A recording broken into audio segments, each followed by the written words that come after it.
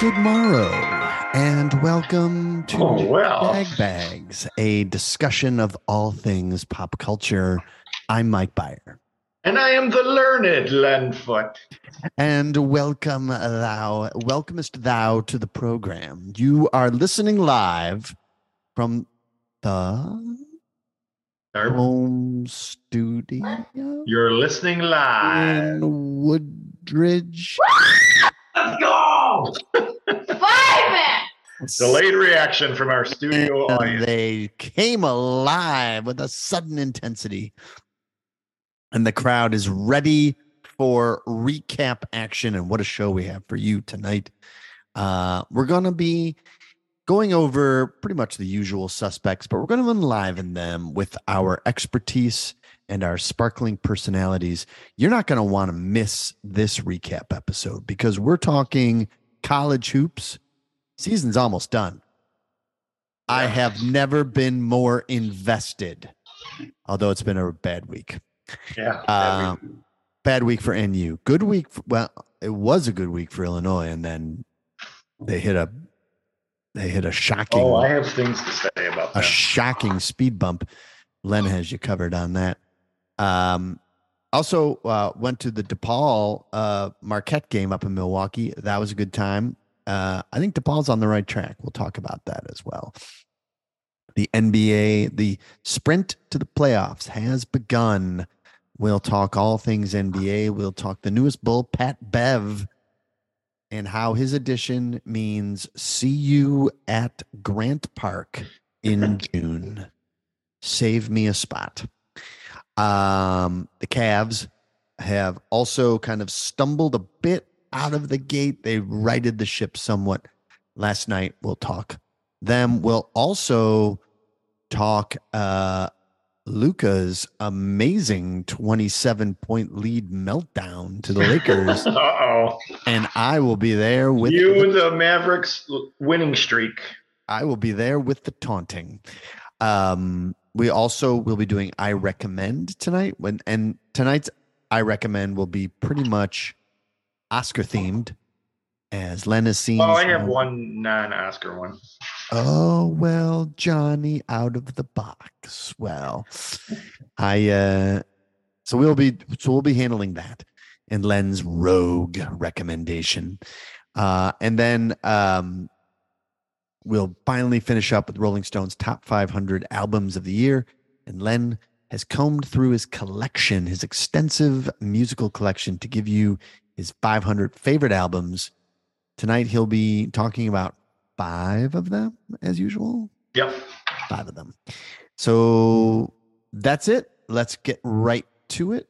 Let's start. You mentioned Rolling Stone top 500? Yes, sir. Yes, I did. Oh, okay. Okay, Yes, sorry. Yeah, I wouldn't forget. People look forward to that. People stop me on the street and they're like, what do you have against Pavement Beeve? A lot of accosting. There's a lot of In accosting. public. Yeah, public accosting. Mm-hmm. So with that, let's get right to tonight's recap program. And let's talk college hoops. Let's start off with that NU Illinois game. What were your thoughts on that? Was a tale of two halves. Yeah. And the Illini really came out on top. What were your main takeaways from that game in Champaign? Before the game even started, I thought Illinois was going to win because Illinois really needed that game. They're at home. But once Northwestern went up 20, I thought the game was over. I did not. I did not. I'd be like, I've seen this movie before. Well, I think what happened was Bowie played so well that he really played well. And I feel like in the second half, they made adjustments. Yeah, I just felt like they focused on Bowie a lot more, and Cats never figured that out. Yeah, when a guy is playing that well, sometimes your teammates just start watching you. And that's what I think happened in that game. I think, Definitely. if I remember correctly, Agreed. was Barnheiser. I think maybe Barnheiser was the only one on the team besides Bowie that had an okay game offensively. I mean, Audige was nowhere to be found. Yeah, Audige is That was a bad one. struggling offensively. Really he's is. Got to snap out of it. And to his credit, he was the leading scorer against Maryland. Oh, but that was a pathetic display. I kind of was flipping around on Sunday between Illini and Northwestern. Right. The Illinois game, that was a bad loss for them because you can't be up that much and lose. The Maryland game, Maryland just made every shot. They had some guy who was in a big slump who made every shot. Yeah. A game and Maryland hasn't lost at home. Maryland is. That's not a bad loss because no one's beating them at home. So that's probably why. Because I looked at the bracketology today. You know, the guy who does that, Joel Lenardi. He's got a book and everything. Yeah. And he still has Northwestern as a 6 seed. There's only 2 more games. NU has only 2 more games left. Penn State, which they should win. They should win that game. You know, Penn State, they're a pretty good team. I mean, their record doesn't really show it. They beat the Illini twice. Yeah. And they're a team that they have like 3 guys on their team that can get hot. They should not. They definitely should not be taken lightly. That's not a. Is it here or is it at Penn State? I believe it's here. Well, that helps. I feel like Northwestern, their crowds are helping them this year. And taking a bunch of abuse for it. What do you mean? How are they taking abuse?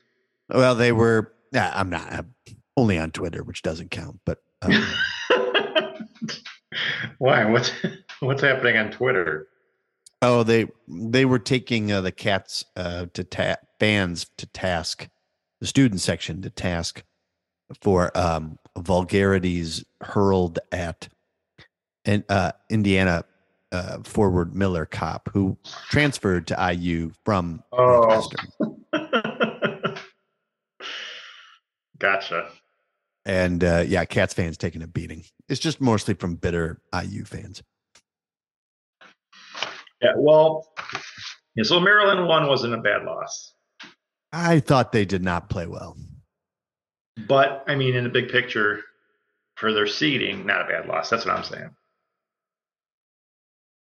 Because, again, nobody's beaten Maryland at home. So you're not going to get dinged for that. Who do they play their last 2 games? Maryland? No, Northwestern. Penn State, and then they have to go play Rutgers in New Jersey. That's going to be a tough one. Both of them are. I mean, Penn State's Penn State's on the bubble. If they beat Northwestern, that'd be huge for them. So they're going to be fired up. They're going to be fired up. And Rutgers is a tough team to beat no matter what. Best defensive team in the Big Ten. It's now Rutgers. I guess the thing for Northwestern is you don't want them falling down to like an 8 seed. I think a 6 seed is it's a good one to have. You probably won't play. You're going to probably play a kind of an underachieving team. I feel like those 11 teams are like the 6th or 7th best team in a conference. Right. So that's kind of where I'd want to be. Right. But if they drop to an 8, and I think we talked about this last week, then you get that real tough 8 versus 9 game. And then if you win, you got to play the number 1 seed. Yeah, so it's kind of important for them to. They definitely, the Penn State one, they got to win that one to keep a decent seed because they're playing at home. They're supposed to be better than Penn State. Losing the Rutgers might not hurt too much because it's at Rutgers, and Rutgers, I'm pretty sure Rutgers was going to make the tournament. They also have the Big Ten tournament. So if Northwestern could get a couple wins there, that could secure a decent seed for them. If they can't beat Penn State at home, maybe they don't deserve to be a 6 seed. But Penn State's such a. If you saw Penn State play the Illini this year, you would think they were one of the best teams in the country because when they play the Illini, they make every shot. It's always how it goes. They swept them. They won both games against the Illini. And the Illini, you get this big win against Northwestern, and then you lose to Ohio State. I think it was a letdown. I think that they were like, "Oh, our issues are solved," and then that really burned them. And of course, their coach is just like, "Oh, I can't even listen to him." And I I having a hard time rooting for them because of him. I don't like their coach. And there's no one that's been there a long time, really, any of their players. So I don't have the connection to the Illini like I used to. It's been a weird year watching them. Since the Jagbags night up in Evanston, I felt like Illinois really righted the ship. That was kind of their low point. Oh, they lost to Penn State again, though, after that. Well, that wasn't that long ago. You just talked up Penn State like they were really tough. Yeah, against the Illini. But that's not, the Illini, I looked at their bracket thing too for them, and they're like an arrow down, and they're a 9 seed. So they got to be careful.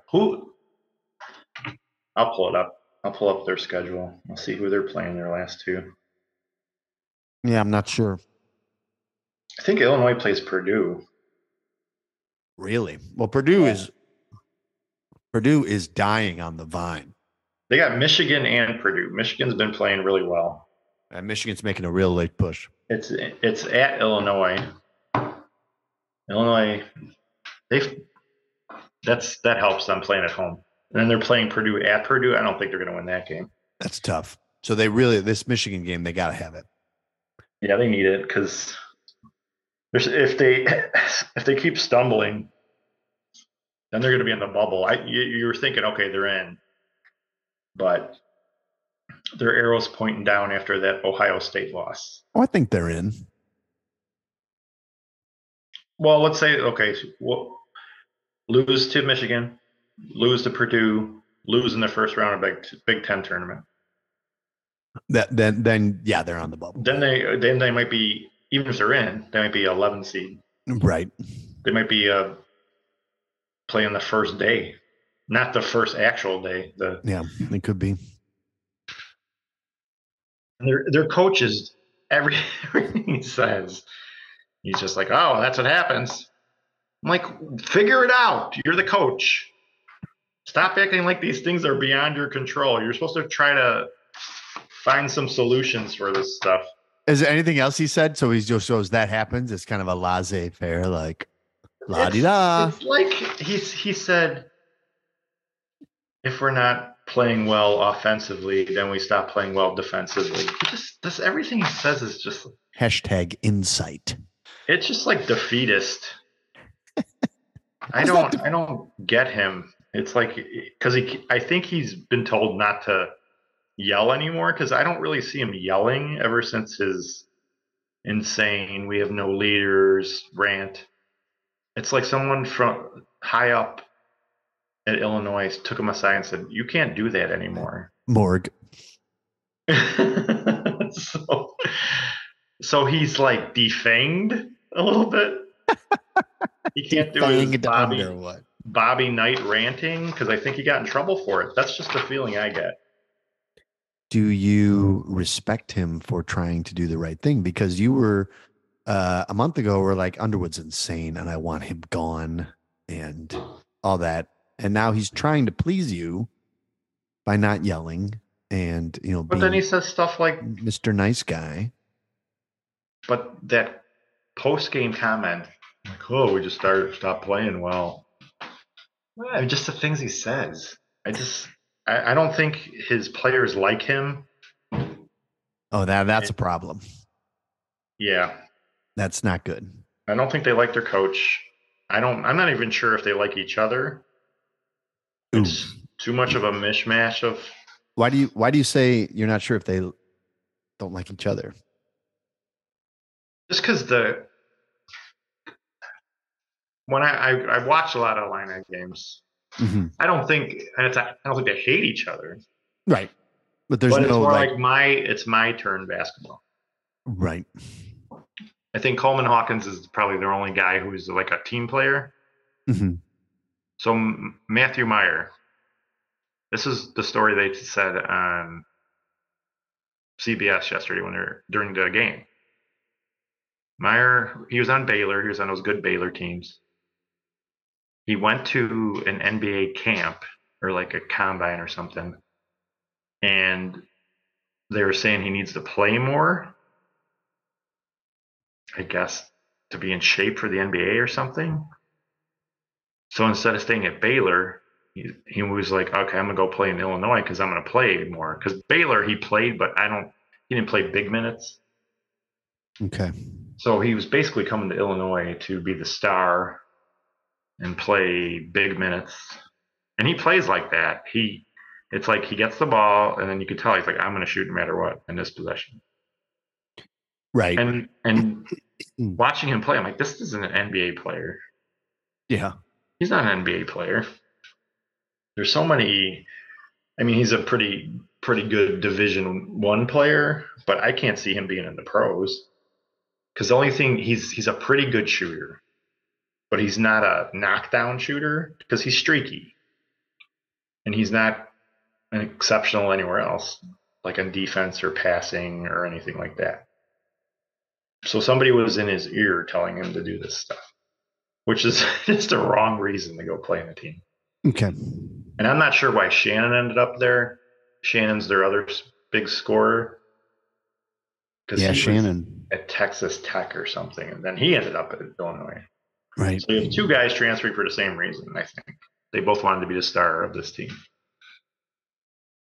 And so anybody else that was left from last year, here come these two guys who are transfers trying to take over the team. So I don't think any of that is a good recipe for chemistry.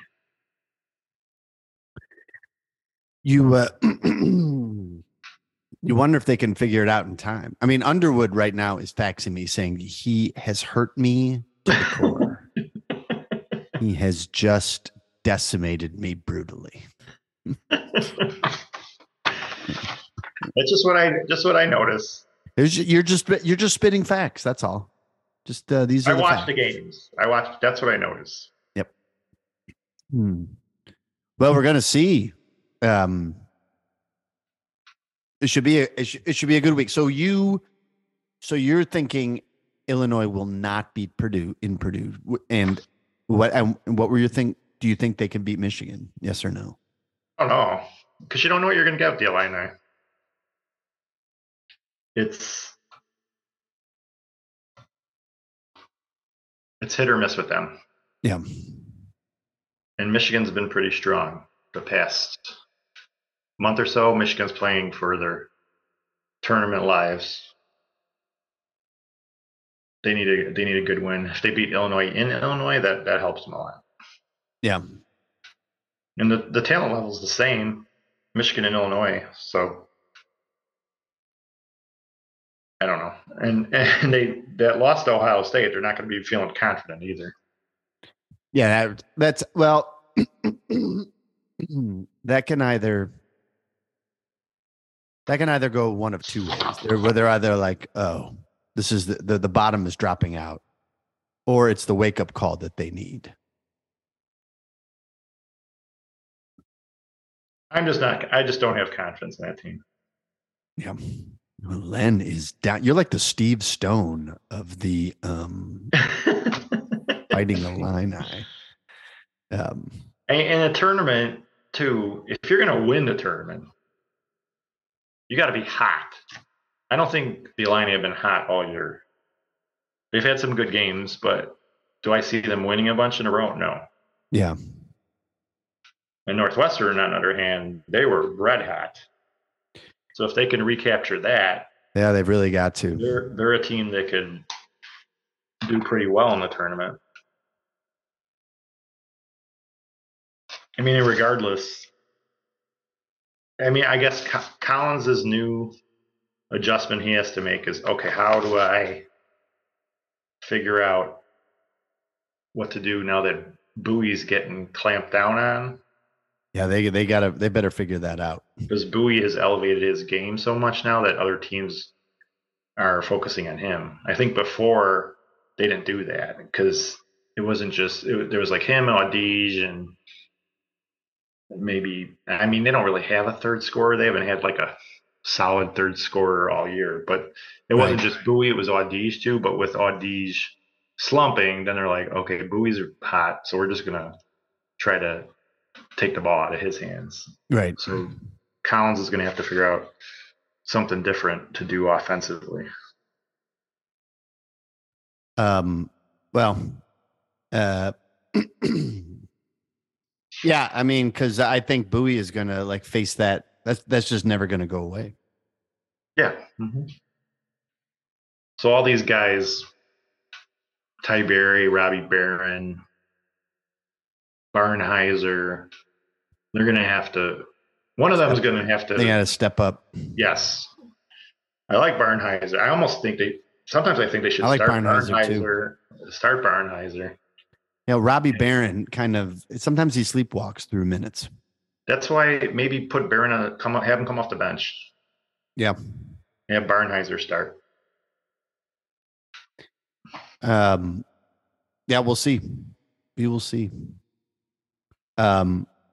Should we before we move on to the pros, I went to the DePaul Marquette game up in Milwaukee, and I got a good look at DePaul, and you know, that was a game that they could have won, and they were down just like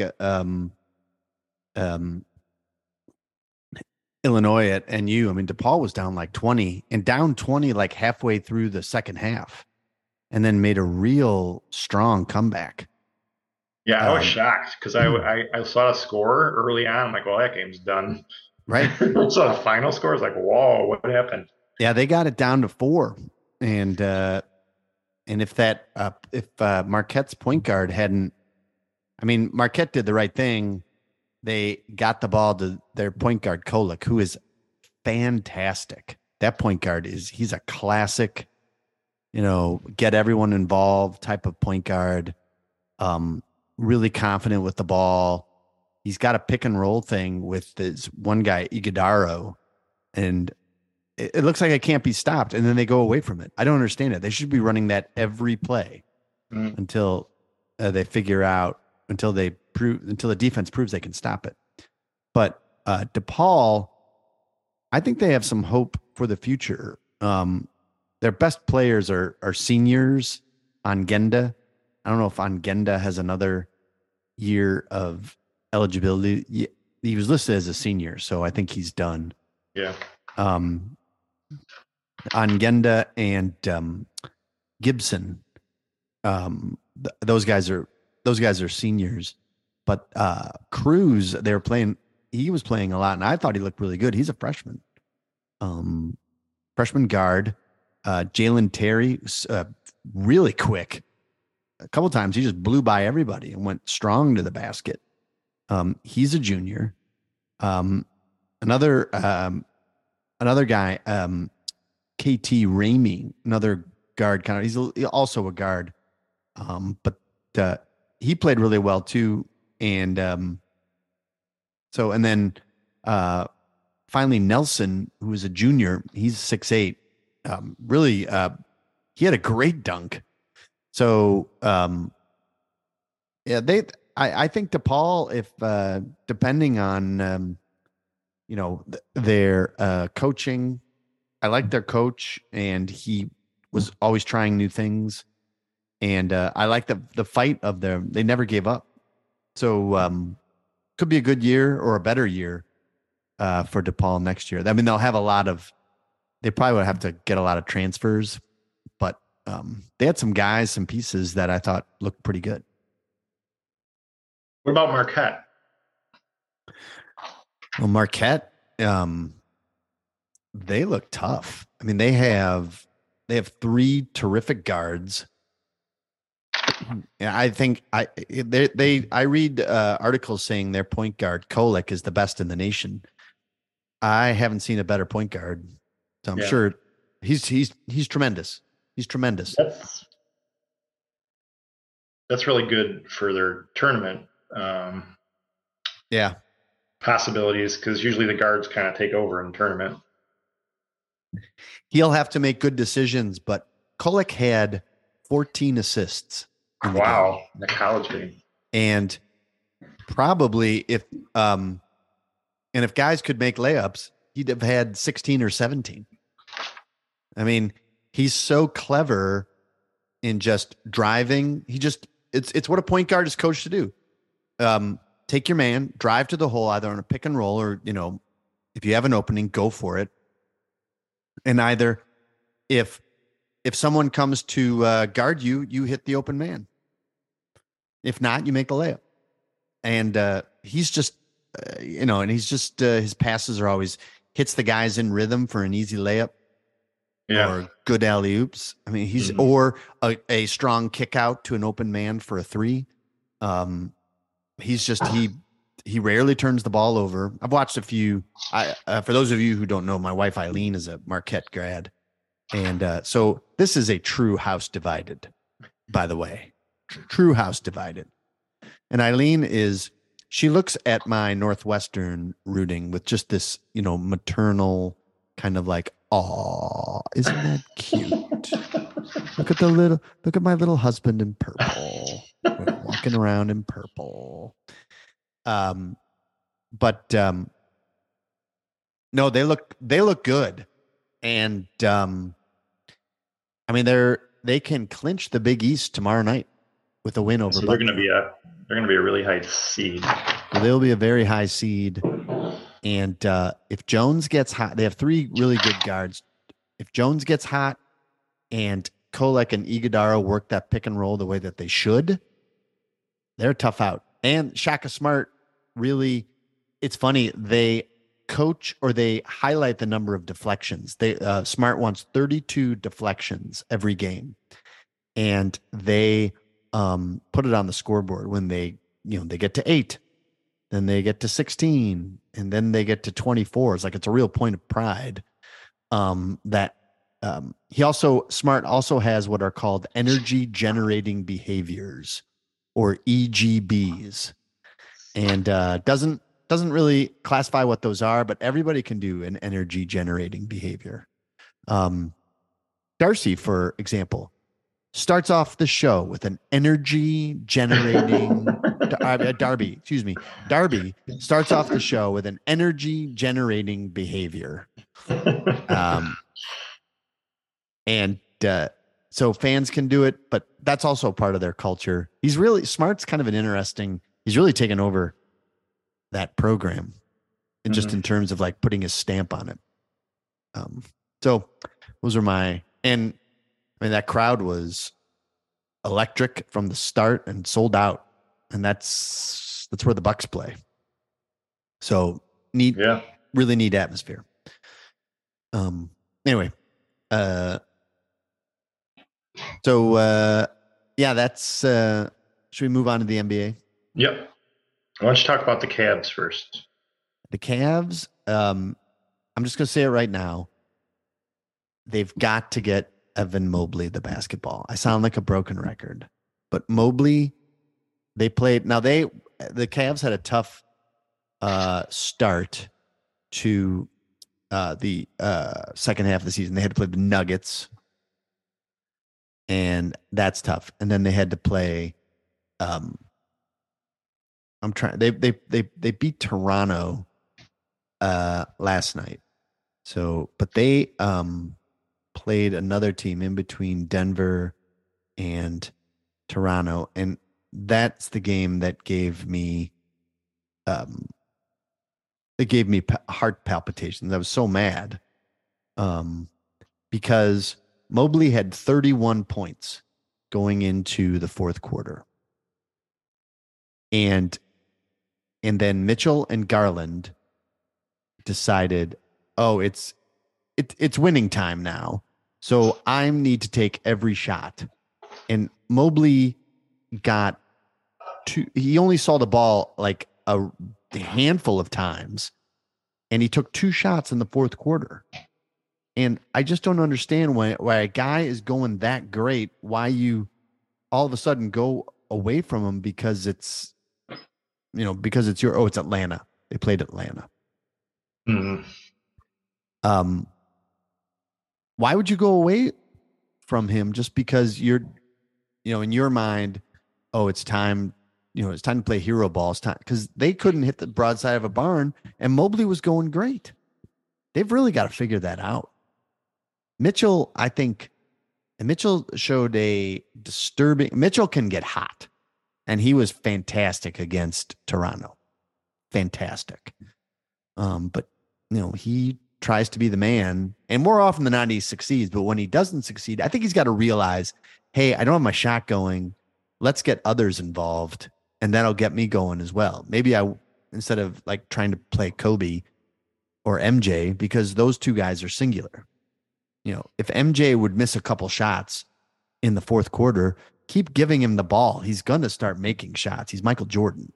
That Donovan Mitchell is not Michael Jordan. He's an outstanding player. He started in the All-Star game, but he's not. I don't know. I just feel like, especially when you got another guy going so great. So I hope they figure that out. And I think Bickerstaff, I also don't like. Bickerstaff is starting to show a disturbing Tom Thibodeau tendency to only play 8 guys. Nope. You're gonna don't do that. You're gonna run these guys. You're gonna get them hurt. Yeah. Can't, and they let Love go. They replaced him with Danny Green, but Danny Green didn't even play the other night. Like, well, why do you have him here? He's got you got to let him do what he does, and maybe he's just got to learn the offense. I don't know. Bickerstaff, because Bickerstaff is one of these hard-nosed, get in your face defense. He gives out an award at the end of the night for best defender. So, I mean, defense is a real point of pride. They call it the Junkyard Dog Award. And if Pat Bev were on the team, he would win the Junkyard Dog Award every night. He wants him to play defense like Pat Bev. But you're gonna wear. I don't know. You gotta pace yourself. And playing 8 guys, I don't know. Especially Rubio, who's playing very well, but he just came back from major knee surgery. Save the guy. Anyway, I was a little frustrated with Mitchell and Bickerstaff. The thing is, while my love affair with Mobley continues, I'm looking at the Eastern Conference standings. The Cavs are up 5 games on the Nets, and the Nets are going to keep falling because they lost Durant and Kyrie. Yeah. So they might come down to where the Bulls are by the end of the season. I mean, 20-something games left. They're 3-7 in their last 10. Nets. The Knicks are playing really well. Yeah, the Knicks are figuring some things out. I feel like the Cavs, they're pretty secure in their number 4 seeding. Seems like it. There's only 18 games left. So why is he only playing 8 guys? I think that's really dumb. Yeah, I do too. The playoffs are coming up. Play halfway. You know why? You're going to get a home court advantage in the first round. I'll tell you exactly why he's doing it. Because he's panicking, and he doesn't want a repeat of last year. Because the Cavs were the 4 seed after the All-Star break, and Rubio got hurt, and the wheels absolutely fell off. And they tumbled all the way down to the play-in and were out. And he does not want that to happen again. So that'll be bad for his job prospects. So he's got to make the top 6, and he's got to, especially with a guy like Donovan Mitchell, he's got to make the second round. Or he feels that he does. I'm trying to decide whether I think they should make the second round. I think they should too, the way they're going. Yeah. Although I would like to avoid the Knicks, and I'm thinking that the Knicks are going to be the 5th seed, and that will be unless the Hawks get hot or one of those teams can get hot and leapfrog into that 5th spot, because it won't be Brooklyn. So it's either Miami. I think Brooklyn's they could go down as far as 8, I think. It could be Atlanta. And that team, Brooklyn, there's been so much nonsense going on with that team all year. They're done. It's going to be too hard for them. They're done. Atlanta fired their coach. McMillan. Yeah, and then I read they're giving Snyder like a 5-year contract. I mean those Utah teams were good, but they never got where they wanted to either. Trae Young runs that team with the owner's kid, the owner's 30-year-old kid. They are running. Trae Young, he hasn't done anything. I don't get when a guy like that could run a team. I'm like, Atlanta hasn't succeeded at anything yet. They made it to the Eastern Conference Finals 2 years ago. Yeah, but I don't know. I just don't like that. Yeah, I'm with you. But they could get hot, because this is what happened 2 years ago. They fired their coach. They brought in McMillan, and then they couldn't lose. And they went all the way to the Eastern Conference Finals. Yeah. So it's happened before. Mm-hmm. And then the Bulls. It could happen for the Bulls. I thought they looked great. Yeah, two big wins.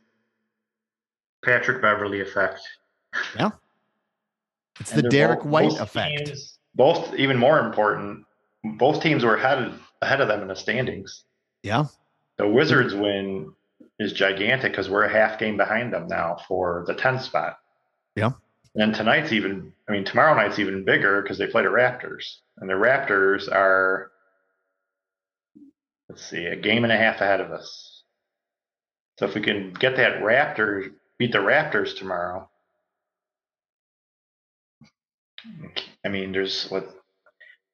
that's weird. So the Cavs have 18 games left. The Bulls have 21 for some reason. Yeah.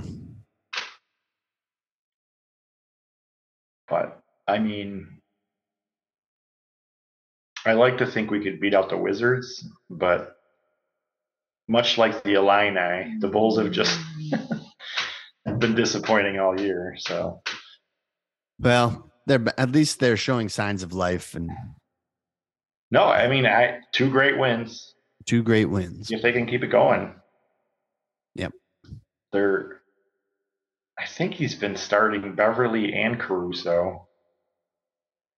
And, which isn't that bad because you have Zach and DeRozan and Vooch. They can take care of all the offense then.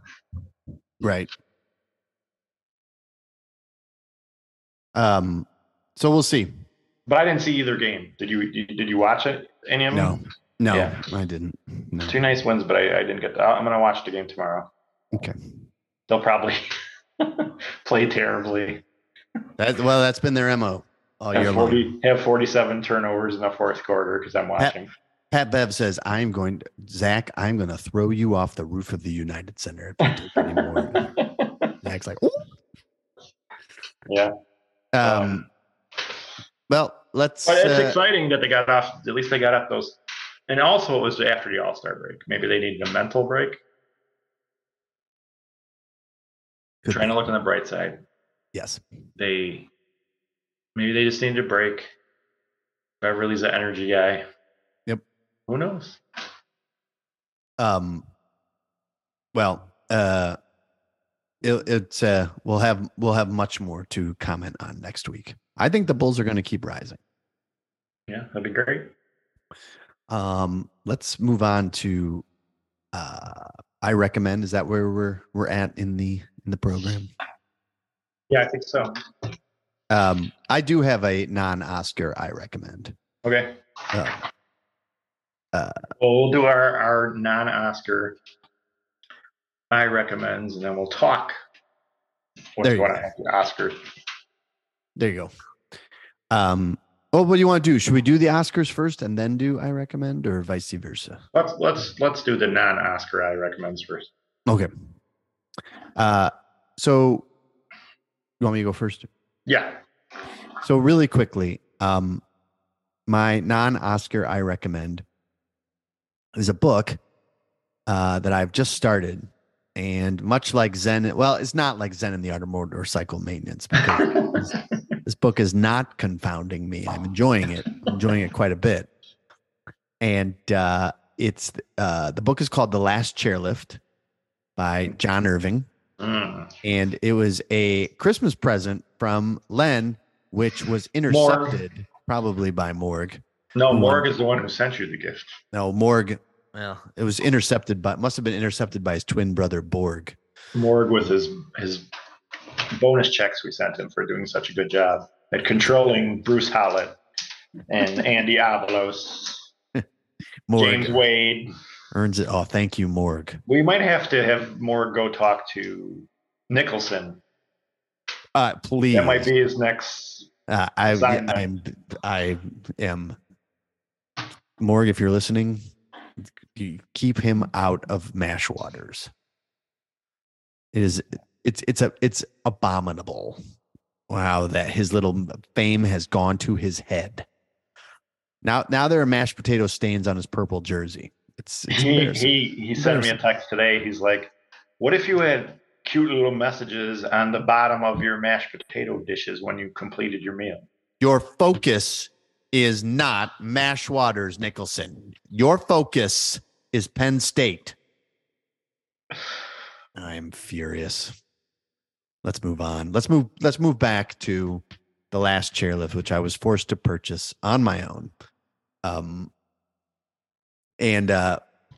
I'm starting it, and now you said you're almost done with it, right? Yeah, pretty close. Yeah. So really quickly, I am I'd say about 80 pages in, which means I only have 820 more to go. Yeah. But here are my first take. First of all, I'm enjoying the heck out of it. I've laughed 3 times. I've laughed at I've laughed at the character who is a terrible skier and can only stop by just tackling other skiers on the slopes. That's how she stops. I was roaring at that.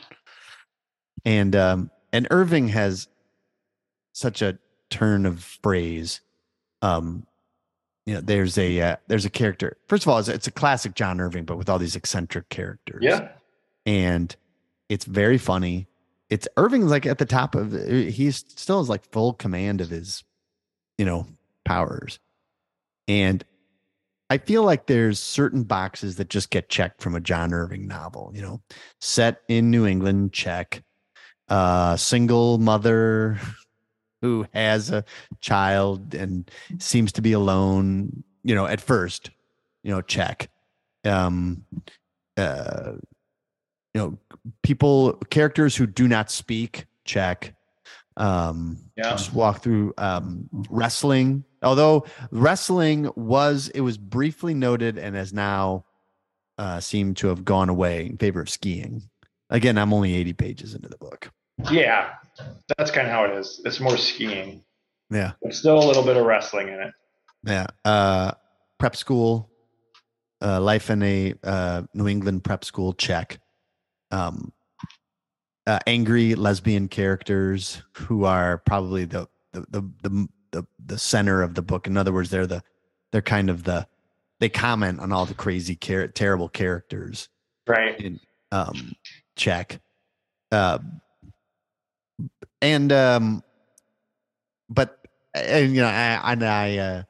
also laugh at like his descriptions of certain people, like the small English teacher who winds up marrying the mother of the narrator. At first, he is about 4'9". Yeah, and he keeps calling him the tiny snowshoer. I don't know why the tiny snowshoer makes me laugh. Yeah.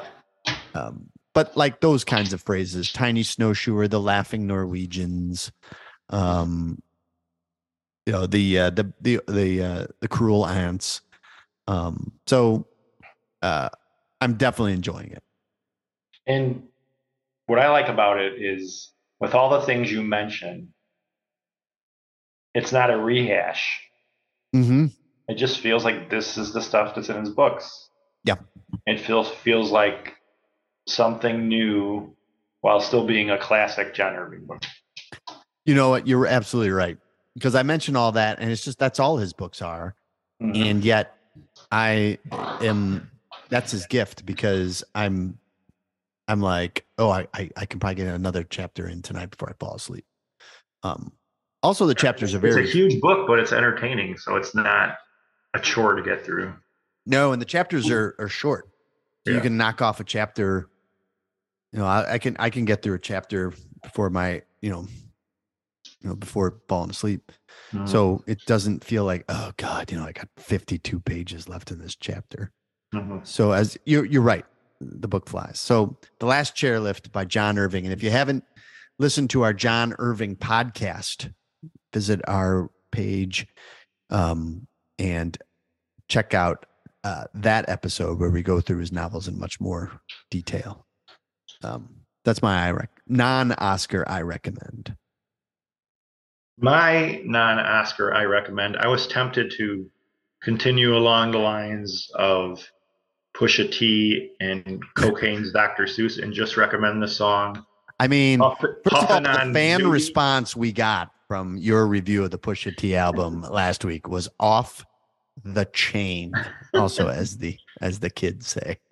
So I was tempted to just recommend a song by Future called Puffin' on Zooties. But I decided instead to recommend Rob Sheffield, who writes for Rolling Stone. Yes. He published a list, top 100 songs of 1983. Really? And this is what I like about Rob Sheffield and any critic. The critics I like are people you can tell like the art form they're talking about. Yeah. Because it feels honest. It doesn't feel like they're trying to impress you with their intelligence. They're just saying this is what I think is the best. Right. And is it a book or a? No, it's just a list. If you go to his Twitter feed, it's on there. If you go to Rolling Stone's website, it's on there. It's on there. Okay. And so I'm going to see if I can find it here. See, most critics, if they were making a list like this, they would not have Hot Girls in Love on there. They would not have Darn right, Rob Sheffield. Balls to the Wall by Accept. But then he still has stuff like Every Breath You Take. He's got like a deep cut by Orchestral Maneuvers in the Dark. It's just a great list because it's got so many different things. And it's 1 year. Here it is. The year pop went crazy. Yeah. I really enjoyed reading it. So let me see if I can guess the number one song. I'm enjoying already. Uptown Girl is number 100. Mm-hmm. Oh, it's not letting me get to number one. Maybe because I don't subscribe. Anyway, I don't remember. Let me check for you real quick. Oh, look at Bonnie Tyler, Total Eclipse of the Heart, number 17. Power Ballad Armageddon.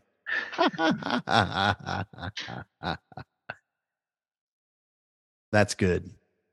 The year pop went crazy. The Replacements, Within Your Reach, 14. New Order, Blue Monday, 13. Grandmaster Flash and Mel Mel, White Lines. That used to be Len's favorite cocaine-themed rap song until Big Country in a Big Country. This is already wrong because that song should be number one. Great song. Great album. Love that song. Beat It, number 9. Shannon, Let the Music Play. That's great. I loved that song. I remember really liking that song. 7, Girls Just Want to Have Fun. I already told you my daughter's reaction to that song. REM's Sitting Still. Okay, come on. Do you think Karma Chameleon by Culture Club is the 5th best song of the year? I love that song. I love it. I'm fine with it being up that high. What about Bowie, Modern Love, number 3? That's a great song, too. All right. The number 1 song of the year, according... I loved this song when it came out. The number 1 song of 1983, according to Rob Sheffield, is Electric Avenue by Eddie Grant. Awesome. Just makes me think of Ernie because he does a good Eddie Grant imitation. Oi! Oi! Out on the streets there is violence. And they still can't feed anyone. Good God. And Eddie Grant thanked him. He's like, thank you, Rob Sheffield, for keeping Electric Avenue alive. It is a awesome song. He says, years down the line, it still sounds like the future. I don't know about that, but I remember loving Electric Avenue when it came out. But that's what I'm saying. That's not a list you'd expect from a critic. No, I like it. All right, good one. Should we move on to Oscars, SAG Awards? Many, yes. So the Oscars are coming up March 12th. Yep. Next week, Beav and I will do, as part of our recap, we're going to pick who we think is going to win, who we want to win. And I might even add who I would like to have been in it and didn't even get nominated, because I've been thinking about that lately too. Oh, see, your expertise is really just showing through, because I'm barely maybe able not to for see every category, because I do like the best picture candidates. Mm-hmm.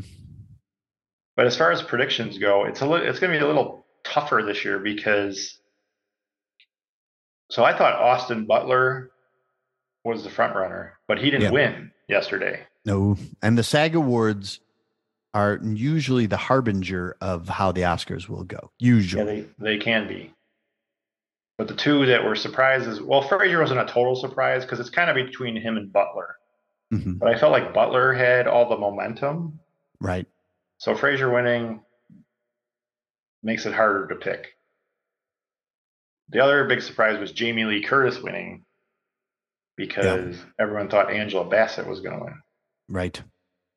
And it might just be there's so much affection for everything, everywhere, all at once that it's just going to win everything. It's going to sweep. Best picture, best actress, best supporting actor, and best supporting actress. You know, if I'm James Hong right now, I'm like, what the F? I have been in Hollywood for 50 years. This is my chance. Everyone else gets a nomination and I don't. I quit. Quit the business. I quit. James Hong quits. Yeah. So, and it's also unusual that Jamie Lee Curtis won because she's competing against another actress from the movie. And sometimes that makes you cancel each other out. Yeah. But she won. And maybe it's one of those career awards because you feel like it. If everybody likes Jamie Lee Curtis, they're like, and it could be a resistance to superhero movies too. Could be. Like, do we really want to reward a superhero movie? Even though Angela Bassett's great in that movie. I feel like the Marvel backlash is starting. Well, even my daughter, who normally never missed a Marvel movie, has been like, about Ant-Man, the new Ant-Man movie. Well, I saw it. I saw Ant-Man yesterday. Yeah. Here, my issue with it was the villain. Mm-hmm. The villain seems just like Thanos. And the guy who plays him, Jonathan Majors, I didn't like him at all in the part. Mm-hmm. But the rest of the movie I liked. So I did like it, but just it's like, don't make the villain, if the villain's super, super powerful, one, you're like, oh, how are they going to defeat this guy? Right. And but it does feel like they're just going over the same kind of stuff they did with Thanos with this Yeah, Ant-Man villain. they might be a little out of ideas. But you got to trust the audience wants to see Paul Rudd. They want to see all these good actors, that likable actors, and these superheroes. You don't want to spend too much time with the villain. Agreed. Unless the villain because is amazing. I didn't like the first Thanos one because it was too much Thanos. Yeah. I loved Endgame, but I didn't like Infinity War. Right. Like I don't want to hear just I don't want half the movie to be the villain. Right. But anyways, back to Sorry. Oscars. Little tangent. Yeah, so those are the things we'll decide next week. I'm going to read up some more. So that makes the best actor and supporting actress picks tougher. Right. But it's looking really good for Everything Everywhere All at Once. And as far as my Oscar viewing, I've now seen every Best Picture nomination. Okay. And I think Everything Everywhere All at Once is going to win, barring something crazy to change it. Mm-hmm. But my favorites, Fabelmans, Tar, Banshees, kind of tied for one. I don't know which one I would pick. I thought all three of those were great. Mm-hmm. And Triangle Sadness, a close number 4. Because okay. that was some good insanity. But I'm fine with Everything Everywhere All at Once winning because it's pretty good. It's all right. I won't be offended if it wins. Yeah. But the one I hadn't seen yet was Women Talking. Okay. And I went and saw it. I liked it, but like All Quiet and Western Front, those are the two most Oscar-y movies, I think. Because Women Talking it's it's a hard topic. It's about I think the religion group is Mennonites. I think I gotta look it up, but it's about them. It's about this group real of women. Bunch of fun people. Well, the whole plot is they get attacked by all the men in their tribe, or not tribe, they're where they live. Yeah. And they all have a meeting to decide, should we stay? And well, it doesn't specifically say what religious. Oh yeah, it is Mennonite women. It's a fiction book. It's based on a fiction book, but I guess it's something that actually happened in Bolivia. Yikes. So they have a meeting and they're going to decide, one, should we stay and forgive them? Because the argument is you won't get to heaven if you don't forgive these men for attacking you, right, raping you. I mean, it's not a light subject at all. Oh, or do we stay and fight, or do we leave? So that's what the whole discussion is. Mm-hmm. And the performances are really good. Frances McDormand's in it briefly. Rooney Mara, Jessie Buckley, Claire Foy. It's great actors. Yeah, those are all great. Surprisingly, isn't very long either. I don't even think it was under 2 hours. Wow. But it's what the title is. It's just them. It's mainly just them talking. Yeah, there you go. It's like a powerful subject and everything. Yeah. But would I watch it again? No. Yeah. And it got nominated for this in adapted screenplay. So even with all those good actresses, none of them even got nominated. So I don't think it's going to have any kind of impact on the Oscars anyways. Right. But I still wanted to see it. But I still say this is probably the best group of Best Picture nominations in a long time. Be interesting. Yeah.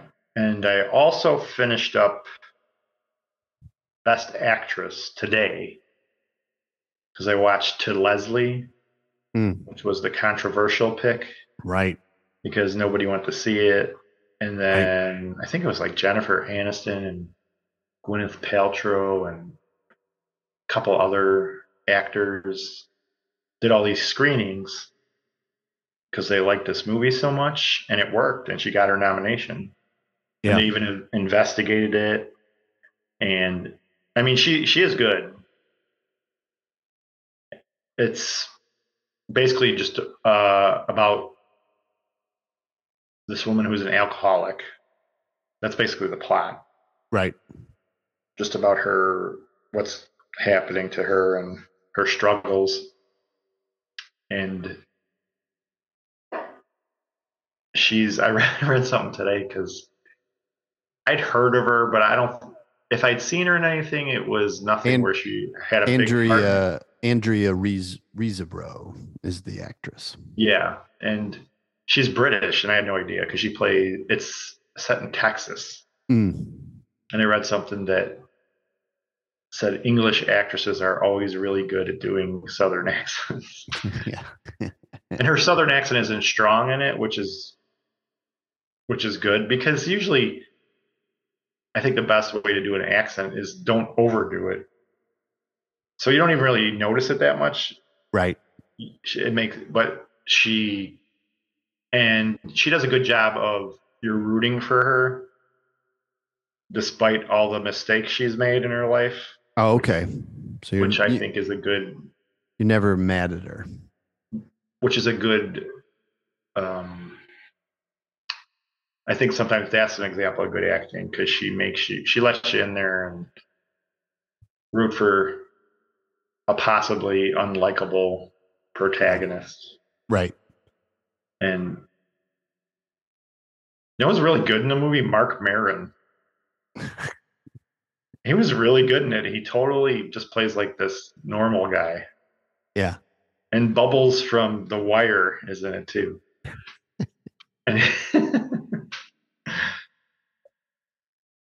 And so I have no problem with her being nominated for this. She's probably my number 3 in this category. Mm-hmm. I put Cate Blanchett first because I thought she was great. Yeah. And then probably Michelle Yeoh, and then her. She'd be third. Then Michelle Williams. And then Ana de Armas, who shouldn't have even been nominated because that movie was awful. Can we talk about Michelle Williams for just a quick? Sometimes I feel like Michelle Williams is, and I need to see more Michelle Williams movies. But I feel like she's kind of the same. She's playing different characters, but her approach to it, I don't want to say it's one note, but it's always Michelle Williams that's coming through. She's got these little mannerisms and tricks that, and they're likable and everything, but I think that's her later stuff. Because what did you see her? Because you watched Fosse Verdon, right? Yeah. Yeah. See, I didn't like that. But her early stuff, like have you ever seen Blue Valentine? No. Watch that. She's great in that. Or watch Take This Waltz. I haven't seen that. Those are probably my 2 favorite performances of hers. Okay. So I just need to see more Michelle Williams. You get set in your ways and you're getting paid a lot of money now. Feels good. So sometimes maybe you're just. You can't argue with it. You can't argue with her approach. Not at all. You're doing your routine now. Kind of. Maybe you're not as hungry, and that's what happens. Because that's how I feel. Because I liked her. The Fabelmans, she's fine, but is not close to being her best performance. No way. My brother actually texted me almost the same thing today. Yeah. Because he loved the Fabelmans too, and he said Cate Blanchett was better than Michelle Williams, which I totally agree with. I don't think Michelle Williams has a shot anyways. Right. I still have to see Tar. Tar. It's funny. People have been posting about it on Facebook, and I'd say there were two people who didn't like it, Yeah. but I thought it was great. Yeah, and Yeah, I try to sneak that one in before next week. Yeah, I gotta do it.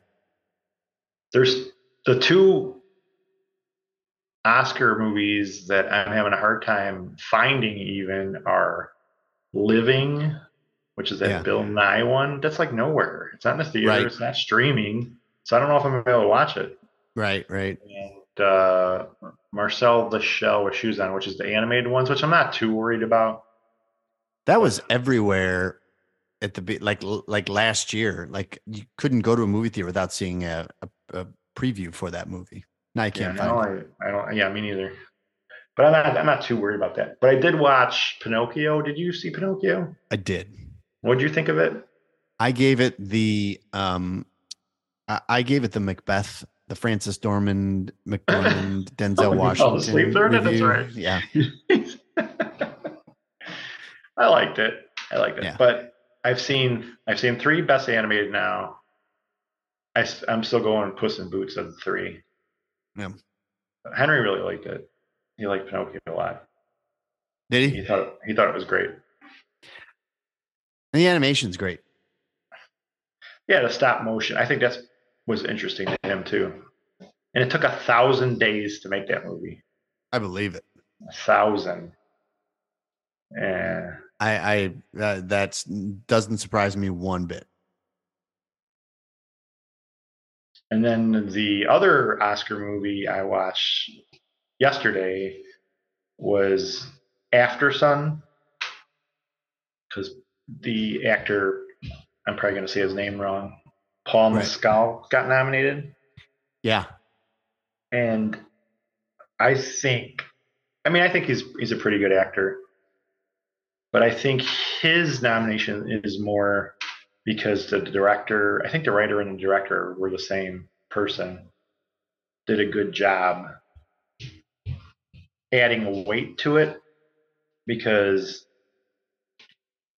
it's like one of those, remember when independent movies in the 90s were real big? Like, yep. It totally reminded me of the beginning of the movie. There's this movie called, I think it's Ruby in Paradise, and Ashley Judd was in it. Yes. The beginning of it feels like the same movie almost, but it ends up being better than that movie because it just builds up, and then it kind of just sticks with you when you're done. But again, I thought it was more the writing and the directing that made it a good movie than his performance. Not that he was bad.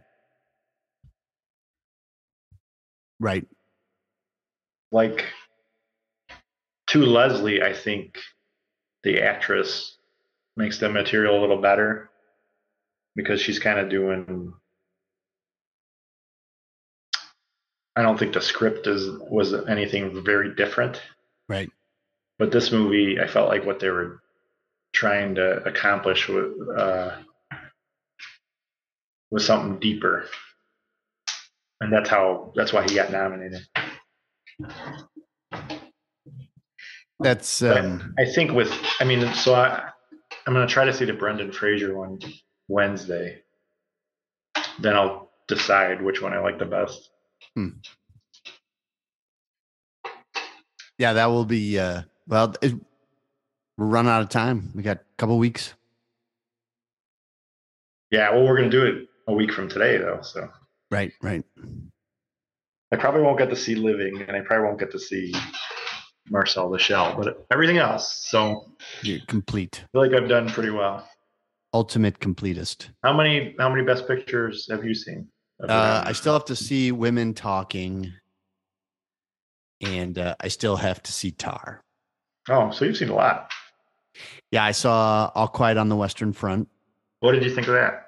I was surprised how much I liked it. I thought that was going to be just like the major downer, like, I just got to sit through this. But I thought the performances were very good. You got to know these characters.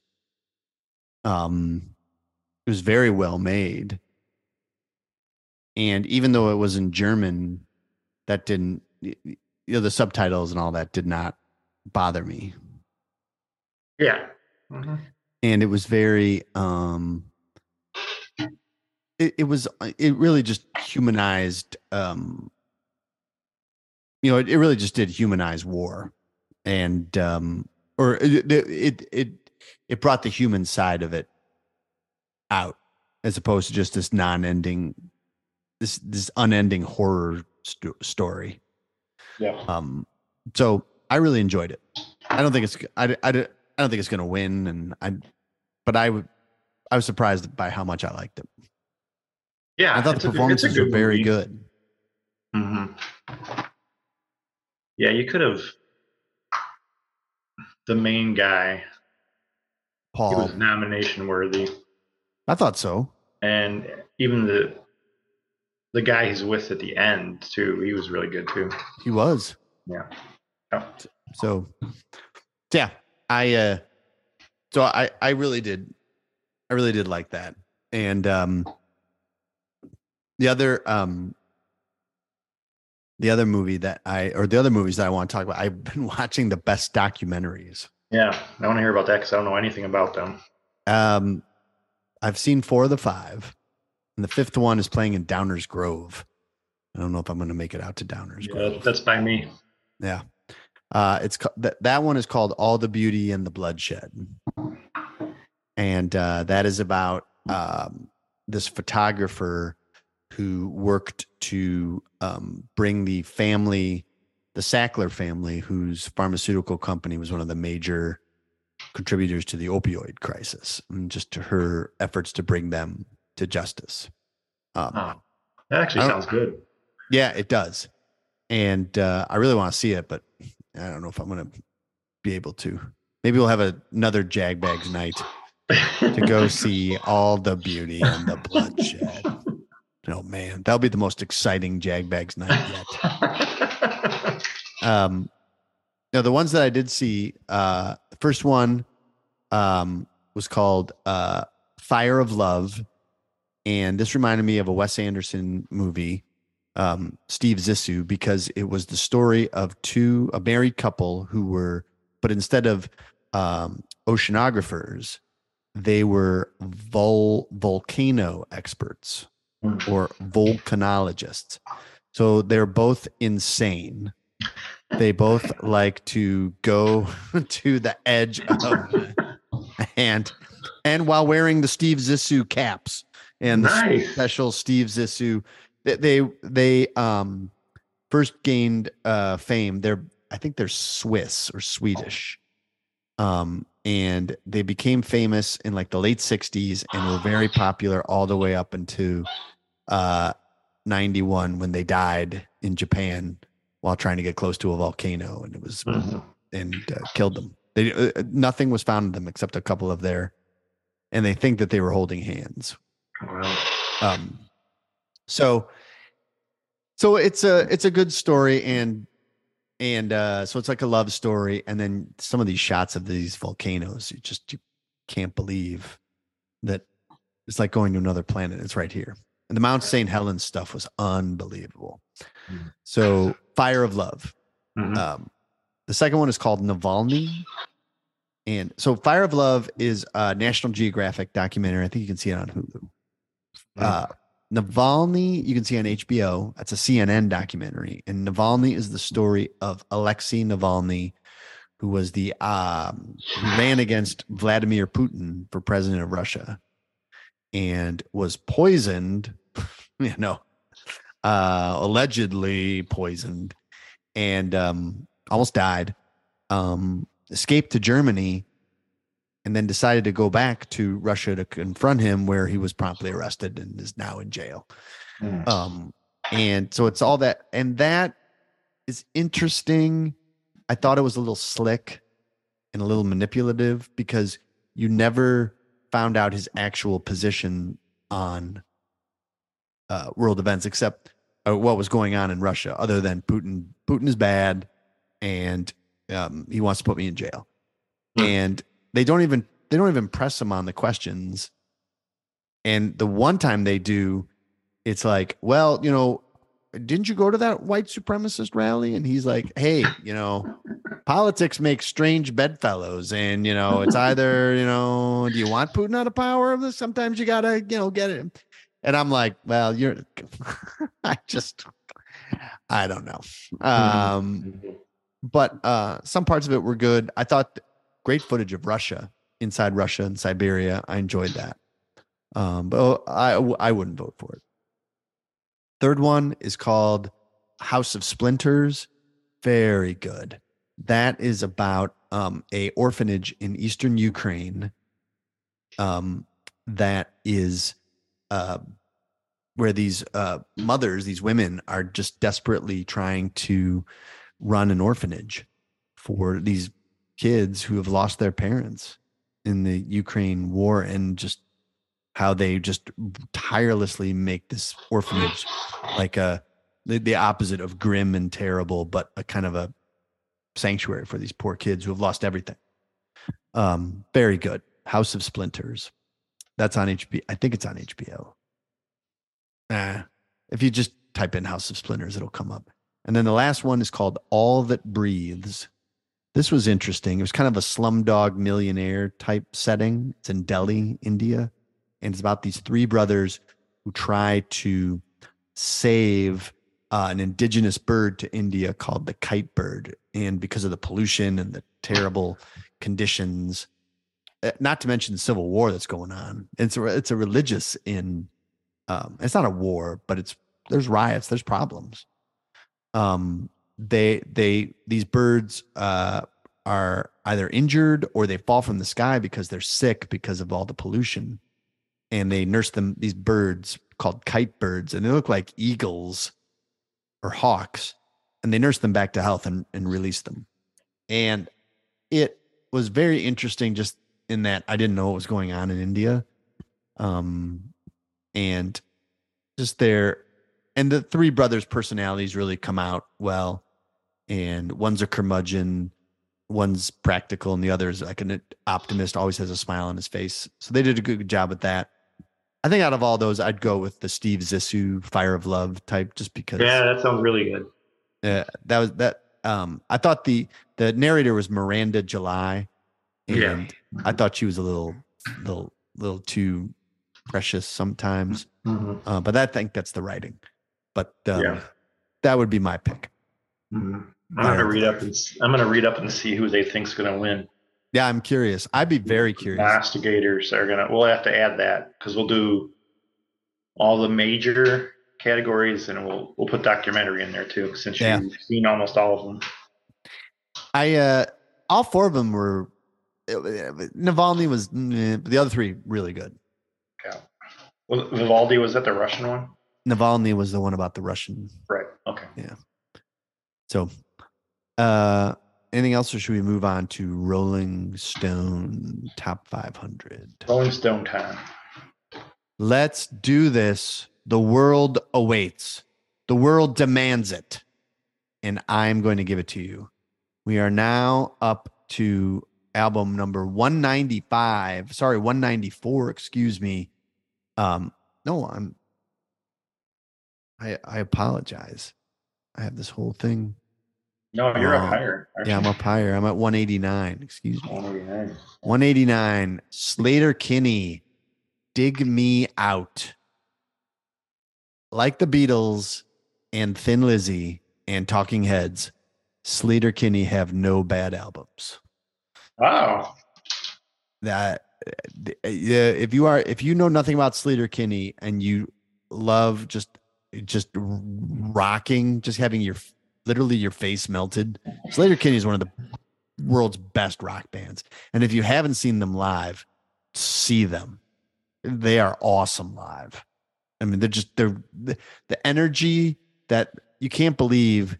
It's just three of them up there.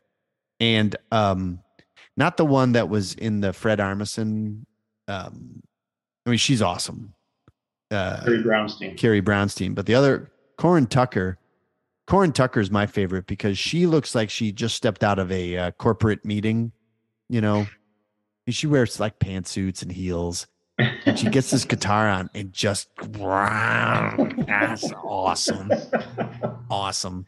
But Dig Me Out is tremendous. But you can't go wrong with any Sleater-Kinney. I think this is their second album. No, it's third. Oh, okay. Wait, it was called The Doctor, then I thought it was Dig Me Out. It says on the Rolling Stone thing that it was their third album. Oh, does it? Well, I'll have to have a word with the lead singer of Old Crow Medicine Show about his facts. I don't think he wrote that. I think one of the Rolling Stone writers wrote that. Well, we'll have a talk with Rob Sheffield or whoever's doing this. Yeah. That's wrong. Man, maybe I'm wrong. Anyway, awesome album. Can't recommend it enough. 188, T-Rex, Electric Warrior. I mean, when you talk about, I just think it's so fun to think about this record coming out at the same time as Ziggy Stardust, and also like Slade in there, and just how awesome that must have been. What a time that was. I love this album, and it's best known for Bang a Gong, Get It On, but all of it is, it inspired a movement. And T-Rex at the time was just as big as Bowie, which makes Bowie's output all the more impressive, because T-Rex really, this album and The Slider, in my mind, T-Rex is only two. There's their only good albums, but Electric Warrior is awesome. Do you like Electric Warrior? Yeah, I like T-Rex a lot. I was listening to him a few months ago. Oh, really? Jeepster. Awesome song. Yeah. Awesome. He's got a lot of good stuff. And Sleater-Kinney, their first album was called Sleater-Kinney. Their second album was called The Doctor. And then yeah. Well, then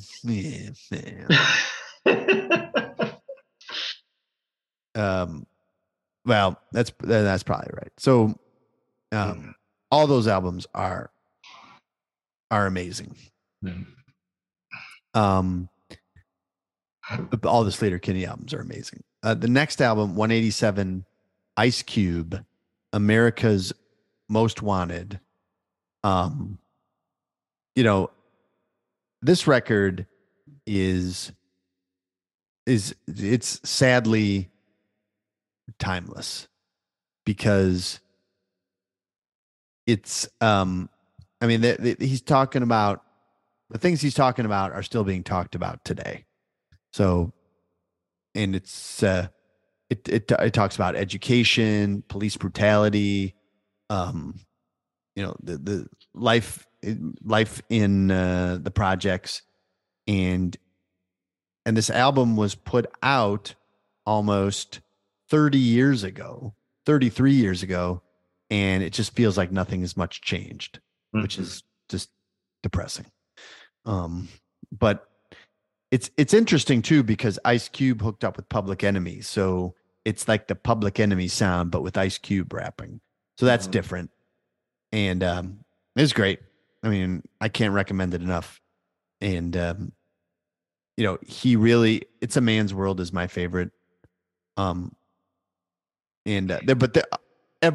much every song on here is tremendous. And Ice Cube's first few albums after leaving NWA are just incredible. And then it just makes his fall from grace even more baffling, because it's like he ran out of things to say. Maybe he got tired of it because nothing was changing. I don't know. Yep. Anyway, moving on to a next album that is most decidedly not. Knew this was coming.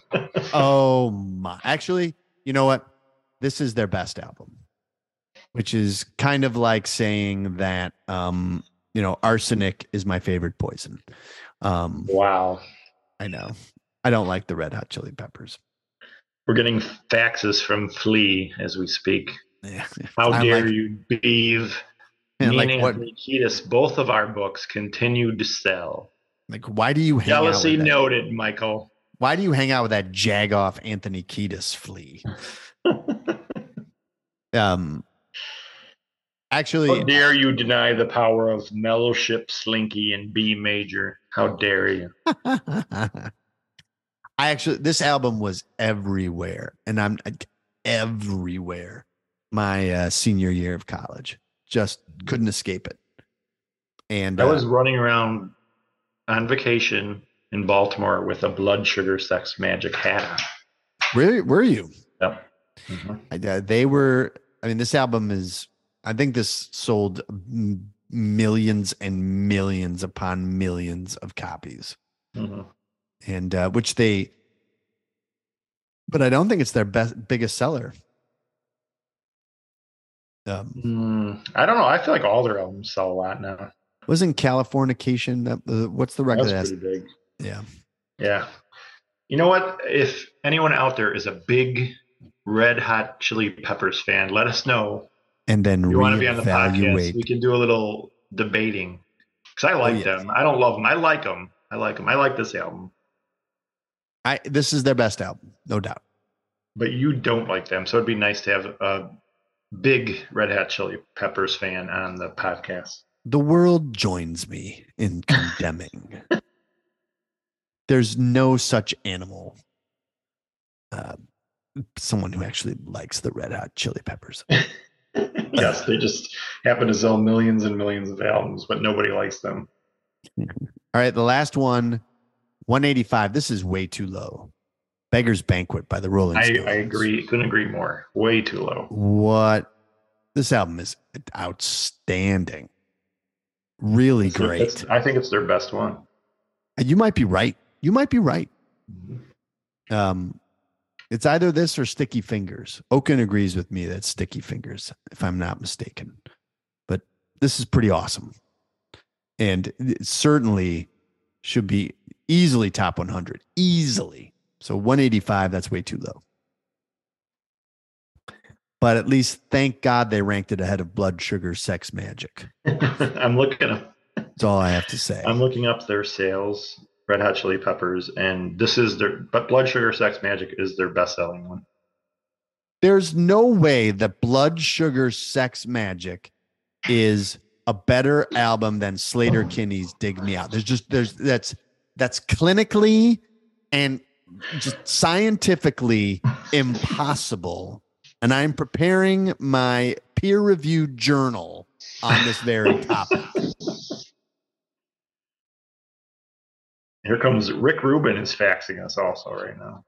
Rick agrees with me. Rick's like, yeah, Slater Kinney is better than Blood Sugar Sex Magic. Beav is right, even though he's a jag. All right, should we get to your personal top 500 albums of all time? Len goes through them for you. The Jag Bag. Here we go. Our good friend Brad Underwood is getting 2 CDs this week. Oh. We're starting off with number 380, and it's ABBA's Greatest Hits Volume 2. Brad Underwood is getting this. Brad Underwood is listening to right now. Yeah. This compilation came out in 1979. Breaking up is never easy, I know, but I have to go. This time I know. Knowing me, knowing you, it's the best I can do. This time we're through. We're really through. So that's my favorite lyric from that song. This time we're through. We're really through. Really through. We talked about ABBA on our very popular podcast with Amy Seeley. So if you haven't listened to that one yet, that's a good one. A very good go one. to our Jag Bags Simplecast page and you can find that one. That was a couple months ago, I think. I picked this compilation because this was what I had when I was a kid. I remember I got it for Christmas and I played it a lot. And my favorites on it, Take a Chance on Me, Knowing You, Angel Eyes, Dancing Queen, and Does Your Mother Know? Because I'm like, I have to have at least one ABBA album on my top 500. Yep. It doesn't have my 2 favorite ABBA songs on it, but this is the one I've listened to because I had, like I said, I got it when I was like 12 or 13 and played it a lot. It doesn't have Fernando or Waterloo on it, but still a good collection. Came out in 79, hit number 46 on the US charts, which is pretty good for a greatest hits album. It is. So that's 380. Okay. 379 is Use Your Illusion 1. This actually is the exception to the Oaken theory because this actually does say 1 on it. So it's not like Rocky 1. Right. This actually says 1 on the album. They knew there would be 2. Well, they did because they came out the same day. And that's right. Use Your Illusion 1 and 2. This came out in 1991. Unlike Led Zeppelin, who just had Led Zeppelin. Right. And then Led Zeppelin 2. Right? Yes, because it doesn't say Led Zeppelin 1 on the album. It does not. It just says Led Zeppelin. It does say Use Your Illusion 1 on the album. Right. So goodbye to you, girl. So long, farewell. I can hear you crying. Your jiving's been hell. And that's You Ain't the First. I also enjoyed Dust and Bones, Don't Cry, November Rain. And it was really interesting reading about this album. Yeah. First of all, you're a huge band. You just had Appetite for Destruction, which was crazy popular. Yeah. So what do you guys do? Let's come out with 2 albums. Right. Both with I forgot how many songs are on this. There's 16 songs on this. Yeah. I think I had both of these on cassette. Right. And it's just like a explosion of music. You almost feel like they could have stretched it out a little bit. Yeah, just do one, save some of the songs, and release another one a year later. Right. I think that's part of the reason why they end up with that insane Chinese democracy thing, because they had so many ideas that they just let them all out at once. Right. Instead of spreading them out, and then they could have maybe come up with a follow-up sooner. Right. And I didn't realize, so Izzy Stradlin's the one who sings You Ain't the First. Oh, right. I think also sings Dust and Bones, which is my second favorite, I think, on the album. Yeah. So apparently I'm a big Izzy Stradlin vocalist fan. And he also sings 14 Years, which is on Use Your Illusion 2. I like that song a lot. Yeah. He's like the secret weapon of Guns N' Roses. Yeah. And then they ousted him. Yeah. And then it's getting too mouthy. Don't Cry. Shannon Hoon is singing. Did you know that he sings with Axl Rose on that? No, I don't think I did know that. It's him and Shannon Hoon from Blind Melon is all over this album. I'm like, what? And it's just, they, like I said, it's just a crazy idea. Let's release 2 albums at the same time. Put tons of songs on them. Let's put a couple of really long songs on there. Coma's on this one. Coma is over 10 minutes long. And then November Rain, which they released as a single, longest song in the top 10 ever, until Taylor Swift a couple years ago. Right. Yeah, I mean, they were gigantic. Yeah, I don't think we brought up our good friend Robert Christgau in a while. We have not. He was like the only one who didn't like it. It got really good reviews. He hated it. Use Your Illusion. Yeah. 1. Use Your Illusion 1. Yeah.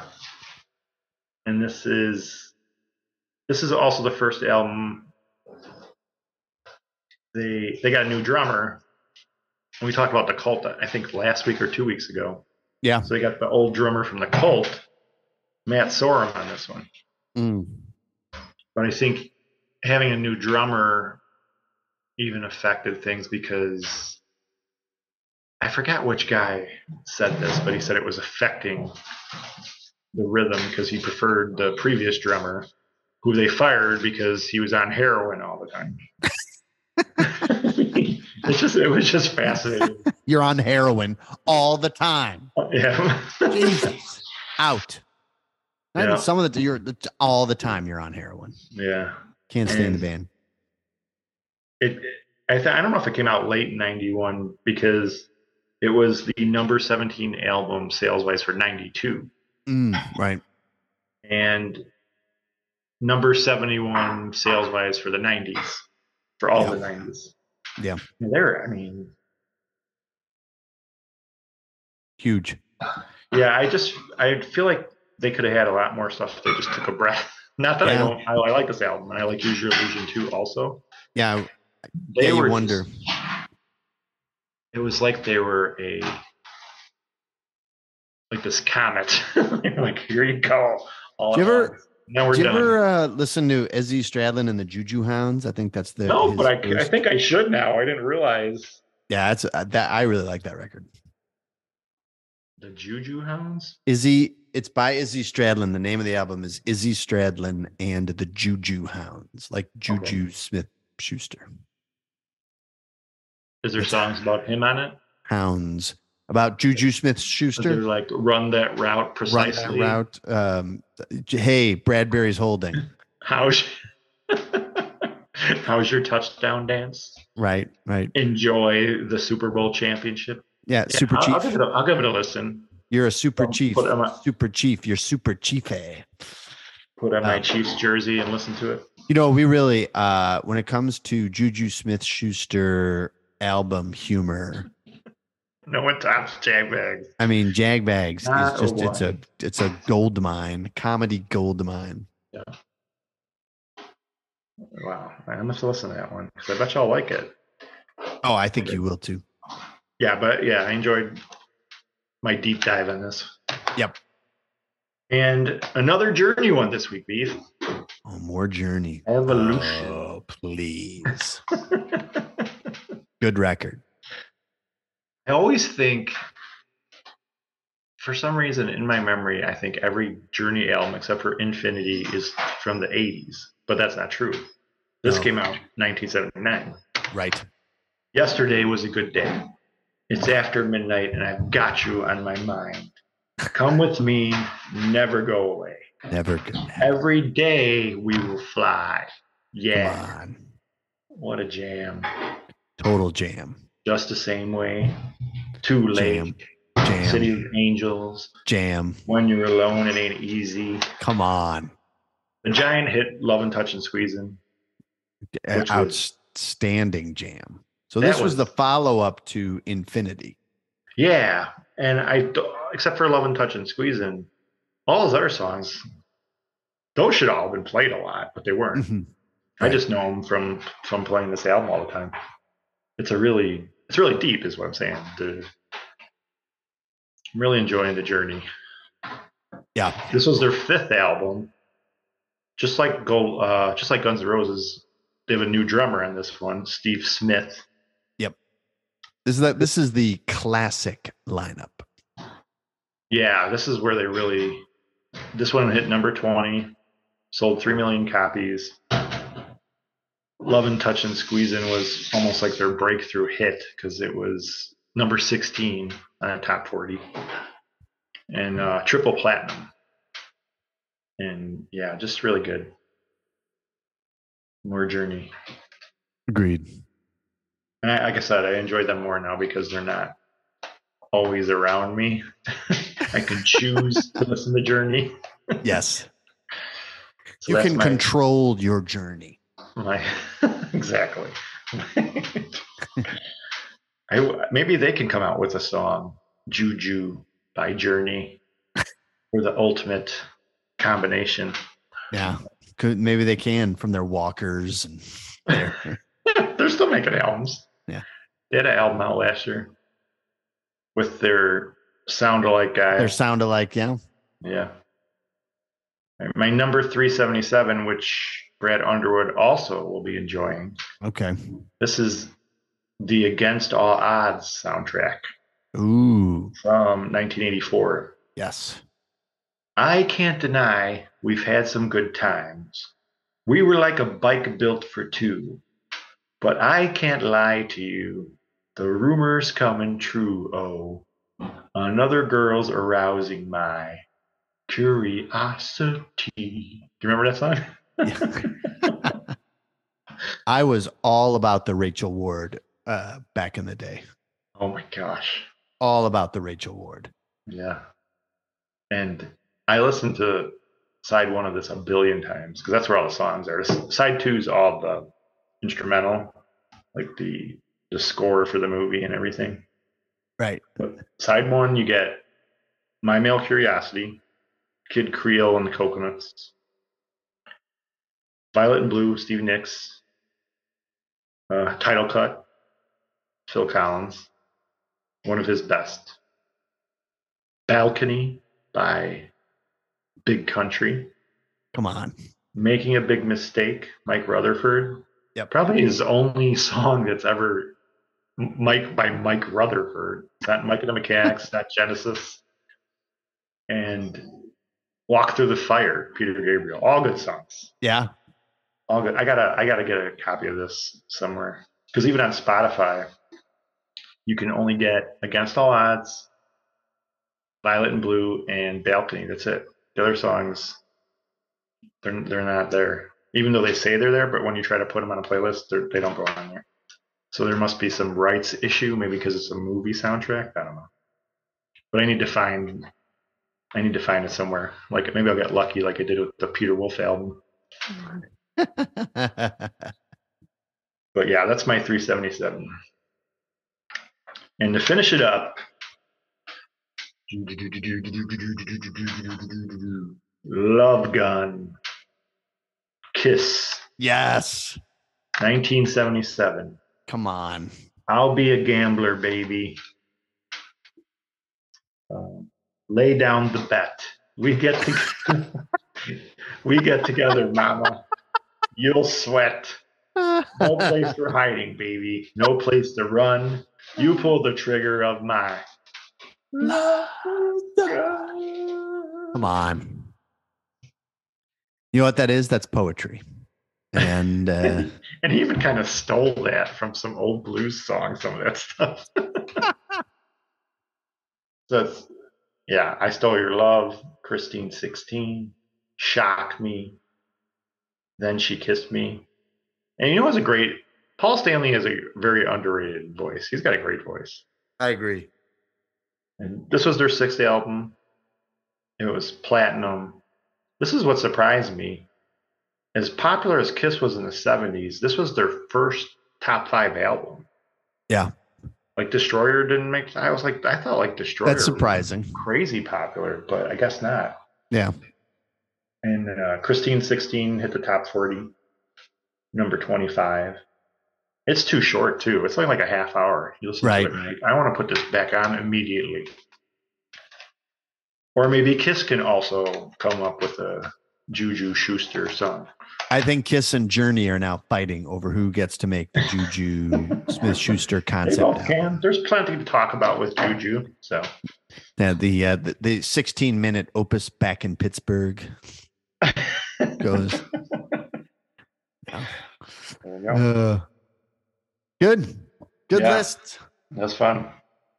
Well, thanks everyone for listening.